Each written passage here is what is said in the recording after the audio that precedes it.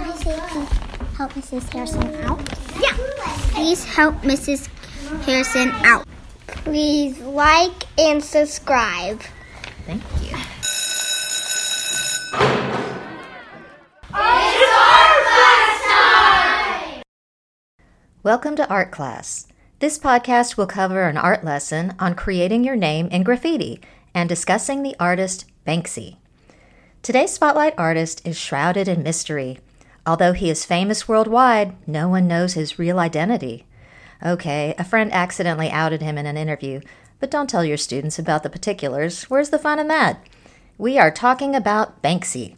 He and other street artists helped start an art movement that took graffiti off the streets and into fine art museums and prestigious auction houses. The street art movement is happening during our lifetime, which is easier to get students to relate to than the Renaissance in 1400. Begin the lesson by asking your students, is graffiti art? It's a good question. Get a discussion going about what makes it legal or illegal. All art communicates something. The street art movement is known for communicating social injustice and dark humor. Show your students Banksy's piece, Girl with Balloon, and have them comment on it. Ask, how does it feel to a young child when they lose their grip on a balloon and watch it as it flies away? Why do you suppose Banksy chose to paint a balloon in the shape of a heart? Why do you think the artist chose to use one color and use it sparingly? Near the mural, you can read the phrase, "There is always hope." Why include that phrase in the piece? Banksy is legendary for visiting a city undercover and leaving his mark all over town for people to discover.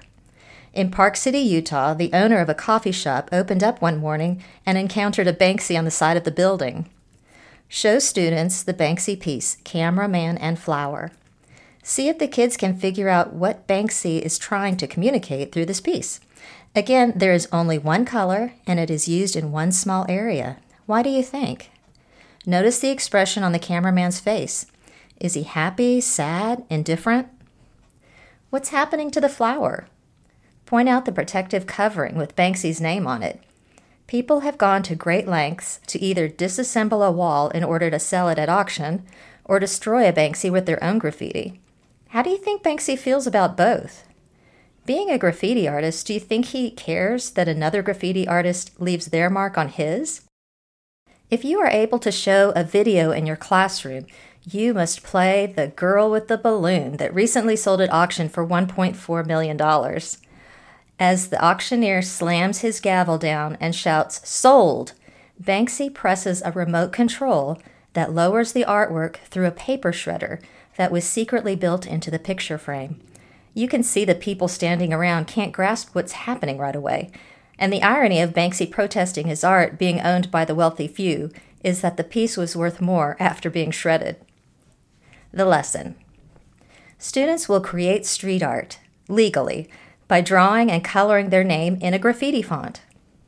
Work in pencil first, since they will be arranging and rearranging the letters. Find graffiti alphabet sheets online or use the link in the show description. Lettering is difficult for most students, so have them trace the letters to spell their name or a word or short phrase. Show students samples of graffiti or even a book on graffiti art.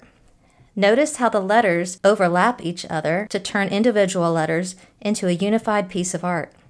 Outlining the letters in black mimics spray painting the outline. Don't worry if the outline gets colored on. The final step is to go over the outline one last time. Also difficult for kids is the concept of a drop shadow.